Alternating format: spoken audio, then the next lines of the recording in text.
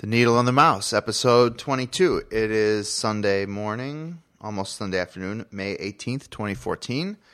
You're listening to The Needle and the Mouse, the technology of fashion and the fashion of technology. I'm Dan Fromer, and I'm joined by... Lauren Sherman. And today we have a special guest in the studio. Who are you? Hi, I'm Britt Aboutaleb. Britt is a old friend of ours. She's not old, but she's been a friend of ours for a long time. Long term. Yes. And is currently the... multimedia director at Allure magazine. But you and Lauren used to work together at Fashionista, and since then you have been working for a few places on both coasts, which we'll talk about in a little bit. But first, Lauren is gonna handle the news. So the one thing, the reason we really wanted to have Britt on is that we wanted to talk about this Charles James Harvey Weinstein thing. So Dan and I went to the Charles James exhibit at the Met yesterday. What did you think about it? Because you've been to a couple of the Met, the Costume Institute. Yeah. So this was my second fashion-related museum visit in my life. Maybe, I don't know. The last time we went was Alexander McQueen, whose outfits are insane and very visually impressive. This was probably historically significant, but the clothes themselves were less dramatic. Although there were a few pieces that were crazy, like a 1930s era Patagonia jacket for a woman, which was awesome. The original down coat. Yeah, it was pretty crazy. Amazing. But the dresses themselves, and there were a lot of coats, and that was kind of one of the messages there. There was maybe even a quote from him. It was my best work are often these jackets, which never get put in magazines because no one's wearing a coat in a magazine. So, it's interesting. And there were actually some cool features to the exhibit. They showed you how the different dresses were constructed. One of them was wrapped around someone. The other one was all these ribbons that were sewn together vertically. But that said, nothing was very, especially I think maybe because I was so spoiled by the Alexander McQueen, which is truly crazy shit. This was more subdued and also there weren't that many pieces on display. It was kind of small. I just don't think there are that dark. many. So yeah, that's why. It was weird. It was all right. It was fine. Yeah, I thought it was interesting.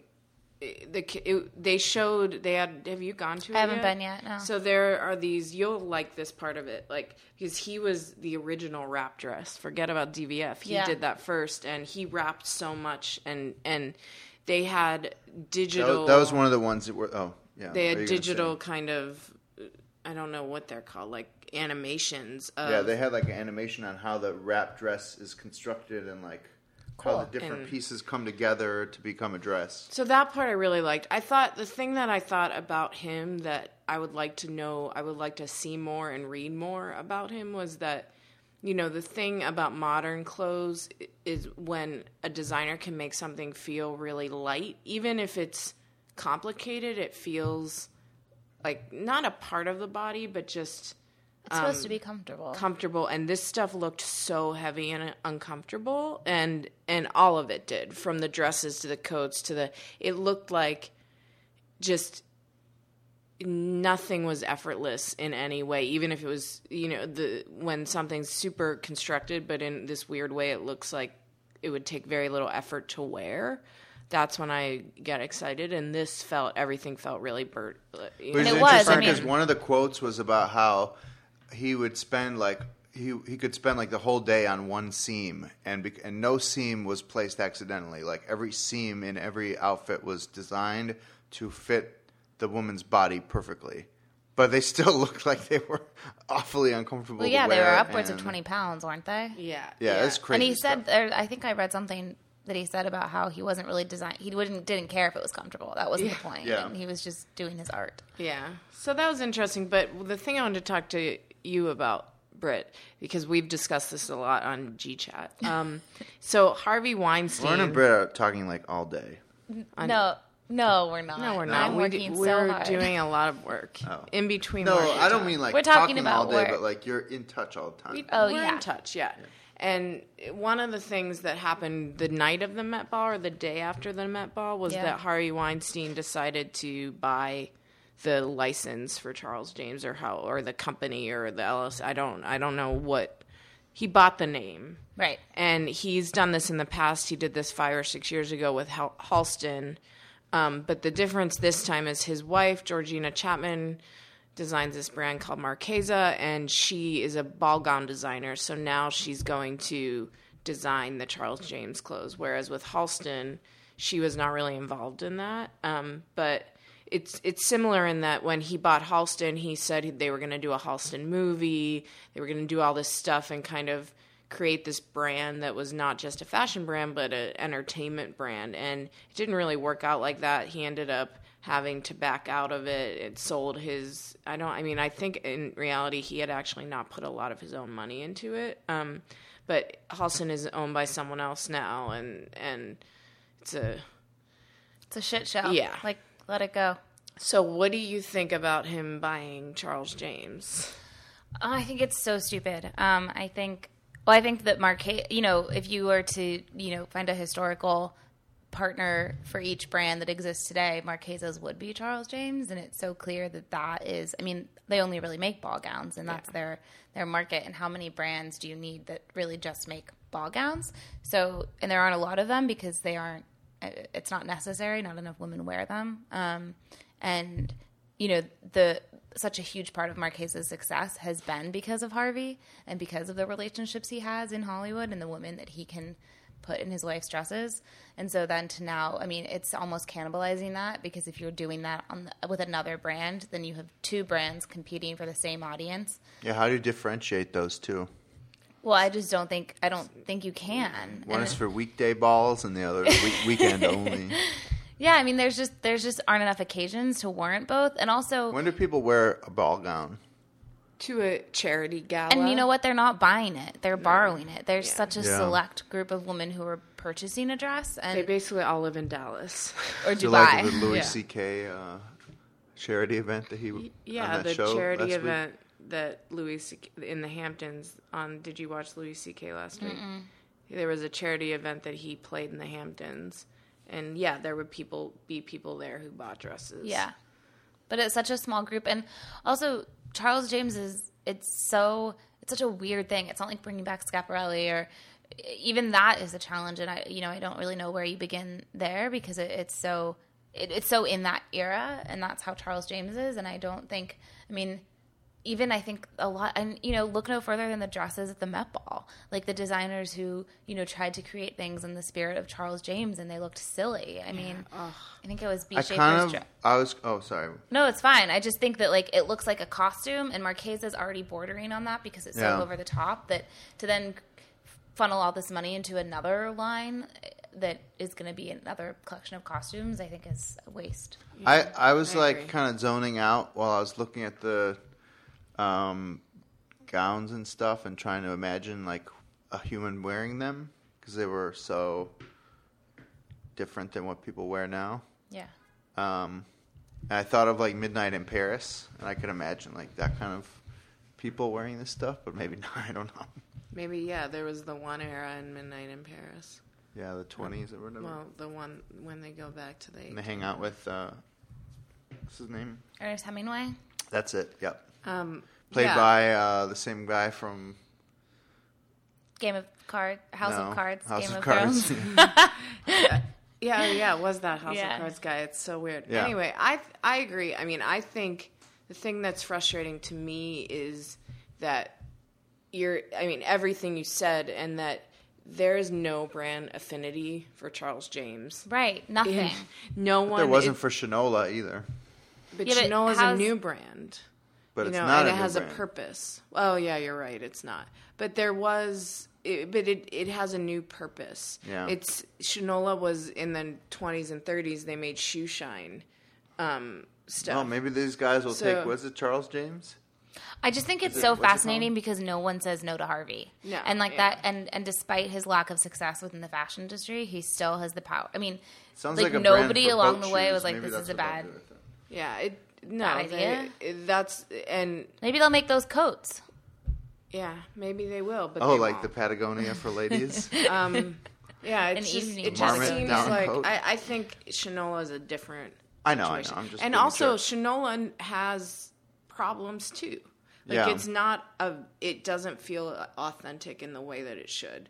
Like I appreciate a lot of what they've done, but I also see a lot of phoniness. Yeah, there's a lot of phoniness. So and they will struggle. They may be doing really well right now, but they will. Are they? I think they're doing okay right now. But we should find out. I think at some point they will come across that. It's just not.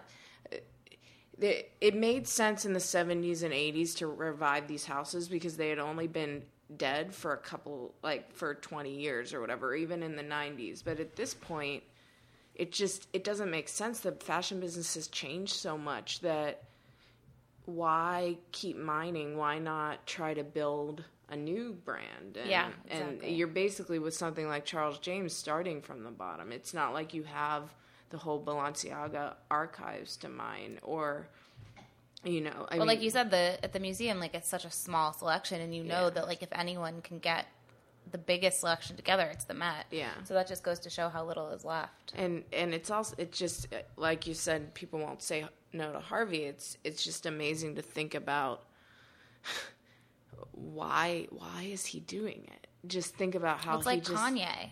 Yeah. And it's like you're so good at one thing, like a genius at one thing, and then it already didn't work. You've already tried it, and it was an embarrassing disaster. I mean, it was such a huge deal because Sarah Jessica Parker was involved, and failed spectacularly. And so now to do it again, I mean, does Marchesa even do well? Like, they can't be raking in millions because those women aren't buying those dresses. Well, remember they launched that kind of diffusion line, and it was and then they did that Revlon collection. Yeah, so I think, I mean, I'm sure that they have a decent business for a gown maker, but it can't be. I mean, I don't know. I don't want to say on the record how many millions, but I don't think it's more than 20 million a year. I mean, it might be, but I don't think so. Yeah. I think it's probably much less, like more around 10 million or something. And they don't have perfume, and they don't have any. They do have perfume. Oh, do they? Mm-hmm. Well, that might be a really big. Big. They just seller. launched it last year with Sephora. Oh, okay. So then that may be bringing them money. And I bet they do a big bridal business. Oh, yeah. That's probably what most of it is. Yeah. But, yeah, it just seems like, why bother? It doesn't seem worthy of anybody's time or energy. Because that's the other thing now. We're going to have to think about this brand all the time. I mean, probably not because it'll last one season, if it even happens. Yeah. So, speaking of the Met Ball... Mm-hmm. Can we bring visors back? Oh my god, my friend wore an amazing visor running the marathon yesterday. Oh, really? What kind? It was like, I don't know, she got online, it was special. It was like twice the size of her head, and it was like SPF 75 or something. Cool. I think visors are coming back. There's a really cute one at Barney's that I tried on yesterday that like was wicker and then laced up the back. Oh, nice. Yeah, they're so practical. We asked all of our mutual friend. I asked Haley if visors, because Haley is very cool, and she said that yes, she believed that they are coming back. Basically, why do you want a visor? Well, I mean, first of all, let's talk about sun protection. No, I don't know. I want a visor because I used to be a hat person. Because a visor is actually very useful during the summer. The actual visor, the brim of a hat, baseball cap, but they make your head really hot. And maybe they like mess with your hair. Oh yeah, they do mess with your hair. So I don't mean just mess your hairstyle up, but also maybe mess up your scalp. Like I don't want them to increase my rate of baldingness. You feel like wearing a hat makes you go bald? I don't know, but it seems like it might. I think the sweatiness is enough. I don't know. Anyway, so as a joke, I was curious if we could bring visors back because I remember in high school people wearing visors, mostly Asian guys, but a lot of people wearing visors. And I was hoping that maybe we could wear a visor. I think it'd be funny to have like a Vice visor or something like that. Why don't you ask that guy Shane Smith the next time you see him out? Okay. Like, hey man, I really think in your product offerings, because I'm sure there's a some vice visor. products. I don't think I kind of look, but I don't know if I looked well enough. But I think all that stuff, I mean, anything from when we were in high school is a thing now. The problem with Lip gloss visors, is back. Lip gloss yeah, is back, yeah. jelly sandals. Yep, there was a girl wearing them in the office on Friday. See all this '90s stuff. Yeah, visor. The other problem with visors is that they look kind of stupid. Except, Daft Punk dudes wear weird visors. Yeah. Who's that visor brand that's like big time? I don't know. I don't the think ones that go Lost over Me. your face. I don't think there is one. Oh, the one that Viviana. Yeah. It's her last name isn't Sterling, but Donald Sterling's mistress is wearing that big visor. See, they're having a moment. Marcy, But I don't want what's just her like a last name? shitty Nike visor because that seems stupid to me. But Fomer's making out with his dog. well, I just stuck my face in his teeth. That's how you make out. We're just trying to get him not to bark. Yeah, he normally barks during the show. Anyway, so maybe not for visors. I don't know. Yeah, we Would just. you wear we a visor? Yeah, I just said. I want. Britt just said she tried one on at Barney's. Oh, I kind of want like a neon visor because neon is '90s stuff too, and that's It's very true. There was a lot of neon at the Brooklyn Half Marathon yesterday. oh nice.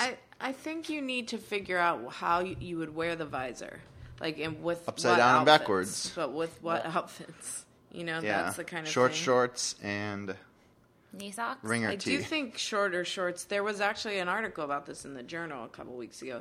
The shorter shorts are coming back for guys, but I think you could totally get away with shorter shorts. Our friend had a pair of short seersucker shorts on last night, and it looked normal.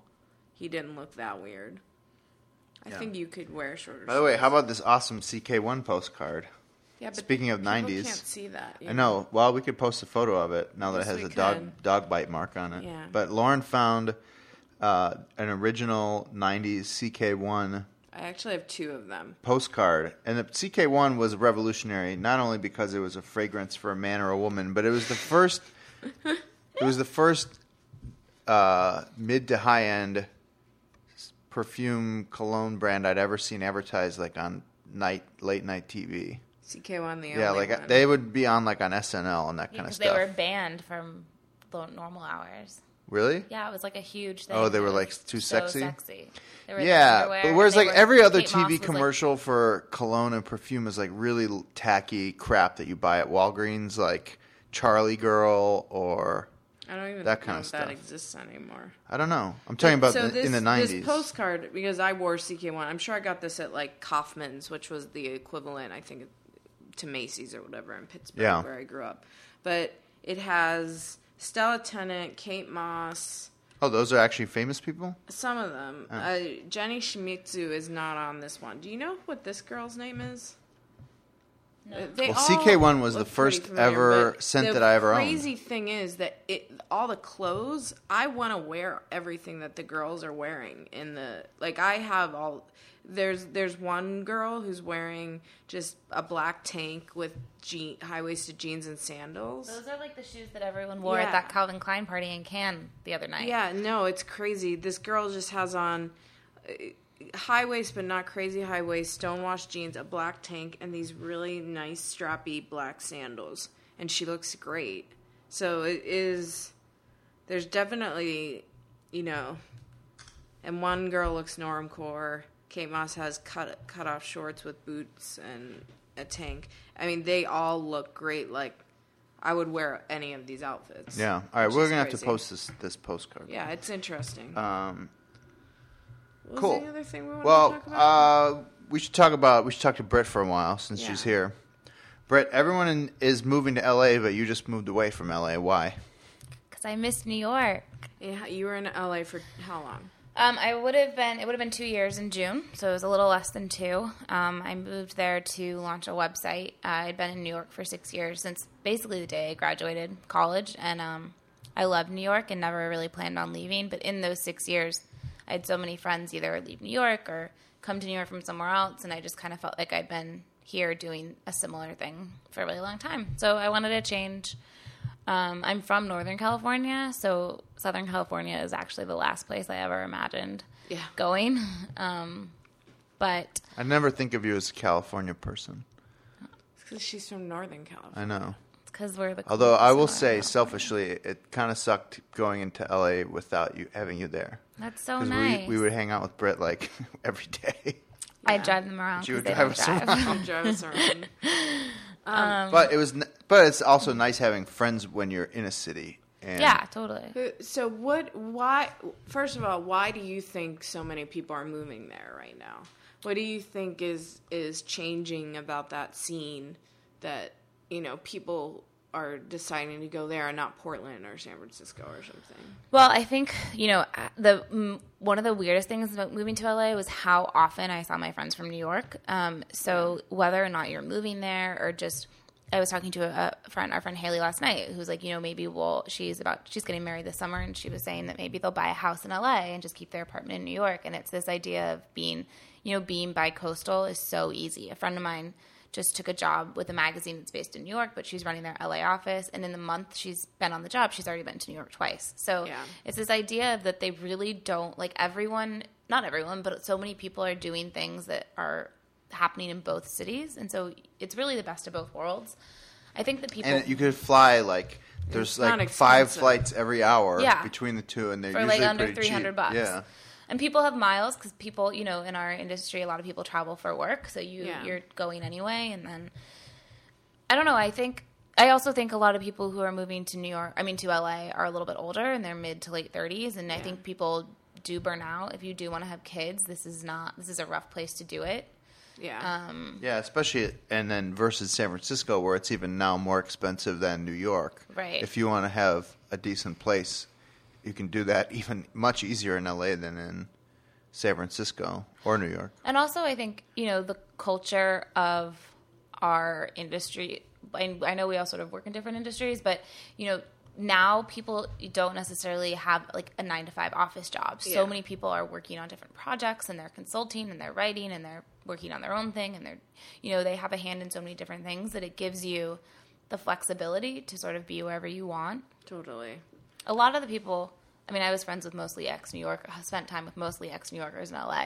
Yeah. And most of them were getting married or had just gotten married and were really like heading toward a really serious family stage in their life. Yikes. That makes a lot of sense. How is online media different in LA than New York, like working in it and building it and that kind of stuff?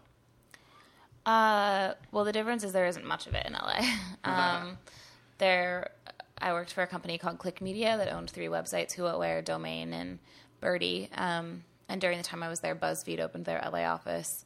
And then pretty much everyone else who's there is a West Coast editor or a one-off person that's tethered to a New York-based publication. But there's like weird commerce companies out there too that are trying to do edit as well, right? Sure. Every commerce company is trying to do content. What about the companies that do the content for celebrities? Are there? Where are did those? you run into those kinds of people a lot? Yes. Yeah. One of them ended up working at Click Media, actually. They're all out there, and it's so funny because since obviously, I don't think I'm bursting anyone's bubble talking about how Gwyneth Paltrow isn't writing Goop, but since an LA editor took over the content, if you read Goop for the past few months, it's so LA focused. Yeah. And so that really, when you have those sort of international publications talking about LA, it does make it feel like there's something happening there. And there is some, it's not a boring place to be. I liked it. It's just a slower pace, even if you're talking about media companies and what that's like. Yeah. I could tell. And in fact, we just spent 10 days out there. Lauren actually got quite a bit of work done, but I didn't get as much as I should have. And that's one of the things. I think also we've gone out there on and off to visit Britt, to visit Dan's parents were out there for a while. And so I went for 10 days 3 times in the last year and a half. So I've been there for 30 days out of the last 500 or whatever, which is a lot. Yeah. It's more than anywhere else I've been. So the thing that I've found difficult is I think when we're staying in a hotel, I can get the work done because I've done work from a hotel, but when we stay with your parents and like the nice neighborhood and they're just chilled out and relaxed, it's really hard. It's harder to get work done there. And also because we don't drive. I mean, that was, people, just like in New York, people flake. And then I would like go to a meeting and they would be like, oh, I can't meet you for another hour and a half. And I'd kind of just be stuck. So, but, next time I'm going there, I'm not planning on doing any work at all. Yeah. But that's the thing. I think that, well, no one there, and I hate to sort of stereotype, but no one is really working very hard. So no, it doesn't feel like it. I mean, they can meet at 2 or 5 for a drink or whatever. Yeah. And you're just kind of like, what do you do all day? But I guess a lot of that culture is just going to meetings and schmoozing. And networking is a huge... I mean, yes, so if you put it that way, they are working really hard.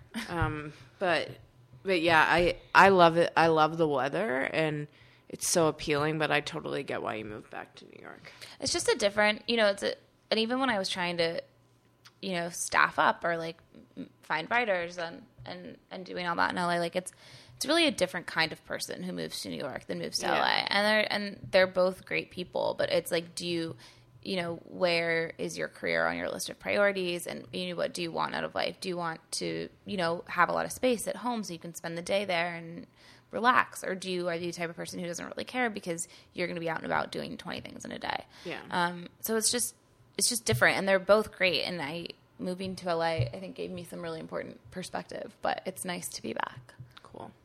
I love New York. Yeah, it's great. How has so you were one of the first editors at Fashionista.com where we worked together, and Fashionista started in 2006. Yeah. Is that right? So it's going to be 8 years. It is 8 years old. Yep. That's so crazy. It's 10-year anniversary is going to be really insane. But how has like online beauty media, because we talk about media a lot, but fashion and beauty is so different from the news business, and it's approached so differently online. And you have worked at a traditional magazine online, you've worked at a blog that has become a website, and you also launched a full-fledged website from scratch. So you've kind of done it all. What's like the biggest shift that you've seen in the last 8 years or whatever?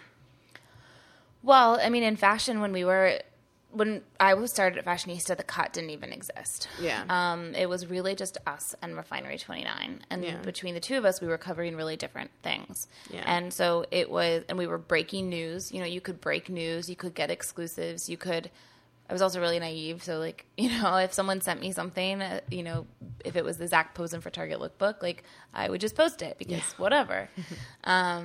Now there's so much going on.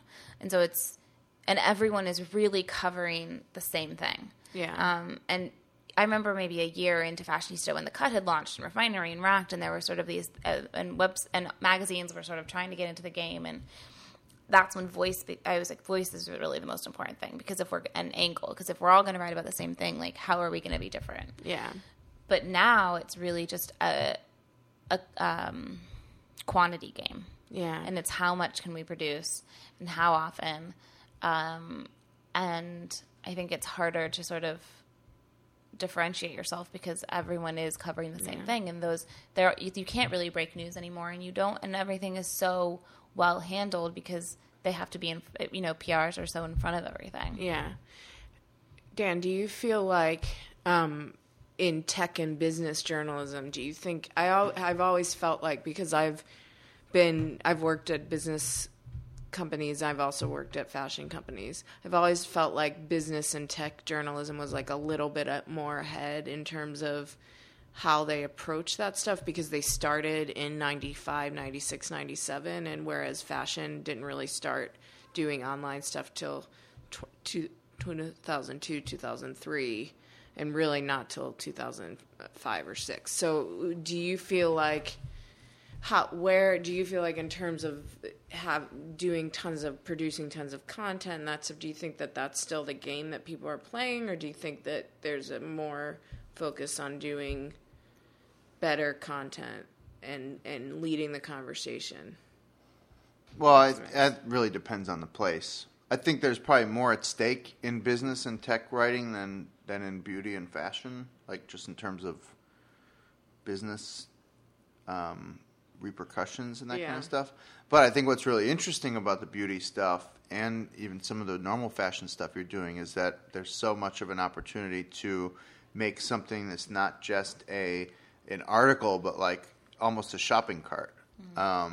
Which when you think of the business model of online news, it's awful. Like online advertising is almost always a horrible business model. Whereas if you can design a business where people and beauty, like, you know, so much of that is how to get this look, right? Like, you know, oh, here are these beautiful people and you can look like this yourself, maybe, and here's where to buy all this stuff. So that's kind of interesting. And in gadgets, that's maybe a thing too. But most news, that doesn't work. So I don't know. I think it's interesting. The hard part about that is that people aren't buying on the website, on the content website. Do you know that the average woman researches a product? She looks at 7 different sources online before. What kind of product? Like a beauty product. So when you asked me earlier, I just answered purely about fashion. I think beauty is actually an entirely different ballgame, and it's so different, which I just said. But with beauty, they research 7. They go to 7 different sources on average for each product. Wow. To research a product, and then they go in store and buy it. Yeah. So they're not buying it online still? Why? Because they want it right away? Well, there's not many places online you can buy beauty products. Well, either. it's because, and also you can't try it. Yeah. You can go into a Sephora and try. You can, spend a week researching all the products you want to buy, make a list, and then go into Sephora and actually try it on your skin and see it, in person, and what does it feel like. So they need that order online, pick up in the store feature that Best Buy has. A lot of fashion companies are trying that now, actually. But, it's very complicated. And beauty is weird because it's so personal. And that's why I think beauty bloggers have really reigned up and until also, now. good luck matching the same color that you see on your computer screen with how it looks on your actual face. Well, what about that? Well, true. Did you guys read about the 3D printer? That is a woman, I had read a great, actually, Business Insider article on it.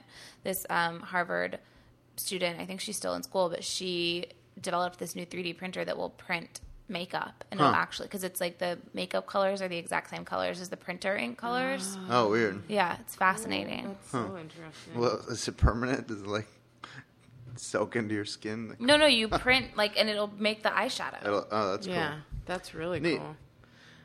Should we do the one topic? Oh, yeah, what were we going to talk men's about? grooming stuff. Oh, yeah. So, yeah, we have a beauty expert here. Yeah. And we have a guy. You've been covering, so I want to hear from both of you because, I have been trying to get Dan to use grooming products for how long have we been dating? For 7 years. 7 years. Almost. I think it's going to be 8. No. Okay, whatever. But it's a long 7. time. It's a long time. But only in the last year or two have you started to use a cream for your face. Use I don't pomade, use cream for my but face. you have one. I have many. And you use a nicer face wash. You got a fancy face wash. You got really into yuppie soaps, like $10 soaps. You used to buy a bar of Dial soap, and now you buy. One of the changes in my life is that our current neighborhood does not have a CVS or something like that. So that has helped shift my product purchasing away from mainstream P&G brands, which actually are pretty awful anyway. Zest soap or something like that, or Irish Spring is stuff I used to buy in a multi-pack at CVS, and now we go to West Elm Market, or I go to a store that surf store in Williamsburg, and I'll buy a $20 bar of Juniper Ridge soap. Yeah, and you actually bought cologne you never wear it. Wow. Oh my god, that was horrible. What? That was one of the few purchases I've made in the last few years where I actually feel ripped off. It was I didn't realize how much money it would be, and it turned out to be $100. Yeah, and you've never worn it, but it does smell good. did wear it. I've worn it 3 times. Mostly Britt, on my clothes. Covering the beauty industry, have you noticed getting more? Have you noticed other than the Juniper Ridge and Ursa Major and Harry's, is there just in general a lot more of this stuff coming out? Absolutely. There's so many more. I mean, even I've only worked in beauty now for 2 years, and there's so many more men's grooming products and things that are really targeted just toward men instead of a woman's brand making like a one-off. Like, here's something that smells like wood, you know, and not just shaving cream either. It's like men. It's like dude candles, or we went to that capsule show or whatever. No, it was something else, and I got a little sampler from Baxter of California, and it had like 20 different things in it. Wow, it was crazy. That's awesome. Yeah. Britt, you were just saying that Baxter got sold to L'Oreal, right? Mm-hmm. And I think. And that was actually almost 2 years ago, I guess. And L'Oreal, I was just reading about it, and L'Oreal was saying that one of the things that really appealed to them was that it was just for men. It wasn't, you know, these are formulas that are made actually for masculine skin. They're not trying to put like a male scent on a product that's made for a woman because they're so different skin-wise and, you know, in what they need. And I do think that the rise of Harry's and the barbershop culture, which you wrote about for the Times, you know, those kind of things really have, like, you can still be really manly and use a moisturizer. I even reviewed beard oil for this show a few episodes ago. So here's my question. Why don't you use them? Like, you have dry skin. You have issues with your dry skin. Why don't you just use a moisturizer? I would say that because of time mostly. Like, I don't make a lot of time. I don't set a lot of time aside for grooming and like bathing and preparation and all that kind of stuff in the morning. Like, it's usually like, okay, I got to get a bunch of shit done as fast as I can, which includes shaving, showering, like making breakfast, making coffee, all this stuff. So every one of those different steps adds time and complexity, and I just don't really even remember to do it. I didn't used to. Before I worked in beauty, I had face wash and drugstore moisturizer, and that was it. Yeah. And I'd always struggled. I mean, I had struggled with my skin for a long time, and then I worked in beauty and suddenly had all these different products and all these different ideas of what I could do, and now I have like what most people would think is probably a ridiculous skincare routine. But I actually have come to really enjoy it. It's like a peaceful way to like prepare for bed. And I wish there was time. I wish there was a time where it could become more of a ritual, and maybe it just means doing it in the evening. But is that even helpful then? Absolutely, that's when you should use. It's almost better because. Okay, but then the evening is also a rush. It's like, okay, I got to take off my contacts, brush my teeth. But everyone has a million things pills, going like on. all this stuff before bed, and usually I'm already half asleep or have already been asleep. You can keep it on your nightstand or bedside table. Yeah, then the dog will eat it. That's the other thing, is he'll want to lick everything off your... Is that why he's been licking me since I walked in? Possibly, yeah. But you should wear sunscreen in the morning. I do wear sunscreen. Every day. I'm too paranoid about sun exposure. Great. Thanks to my mom. Thanks, Mom. That's interesting. I always like to ask you about this stuff because you, to me, seem like the ideal study because you're not super into all this stuff, but you also have a mild interest in it. And I don't know if I've brought that out but you like clothes, but you're never going to shop at the fanciest men's clothing store. You like looking nice and going to the nice barber shop, but you barely ever use your pomade. So I always feel like you're a good test to see what a normal guy who is slightly interested in these things, because I think most men are in this era, that you're a good test the waters. I mean, I guess like it'll probably go in shifts. Like there was a phase where I was putting that stuff in my hair every day for like 3 weeks, and then I haven't not now in a month. But I think it depends on like where I'm going and how much time I have. Like we got those Aesop things that we took from the hotel room, and I've been using those. Yeah, you're really into Aesop right now. Aesop's great. Cool. Well, all right, enough about me. Else? No, I think that was a good show. Britt, thanks for coming. Britt, Thanks for having me. This is actually the second time Britt has taped an episode of this show. Yeah, but The that's first the time- last episode. We never published it because I was being annoying. I think we'd had a few cocktails. Yeah. Yeah, I was had not too many happy with cocktails. myself, and also I forgot, and then it just was too late. So, thanks for coming back. Well, maybe we'll release it as a lost episode in like 5 Someday. years. Yeah, 5 years from now. Maybe I'd love next to time you listen come to it. on, we'll listen to it together and laugh at our younger selves. That would be funny. That's Cool. great. All right. Thanks, everyone, for listening. As always, you can send in questions to us on Twitter at Needle and Mouse, or you can email us at hello@theneedleandthemouse.com. Subscribe to the show on iTunes or SoundCloud, and if you do enjoy the show, it is always helpful if you write a little review, because that helps us get promoted and that kind of stuff, or something like that. But anyway, thanks, and we'll see you soon. Bye.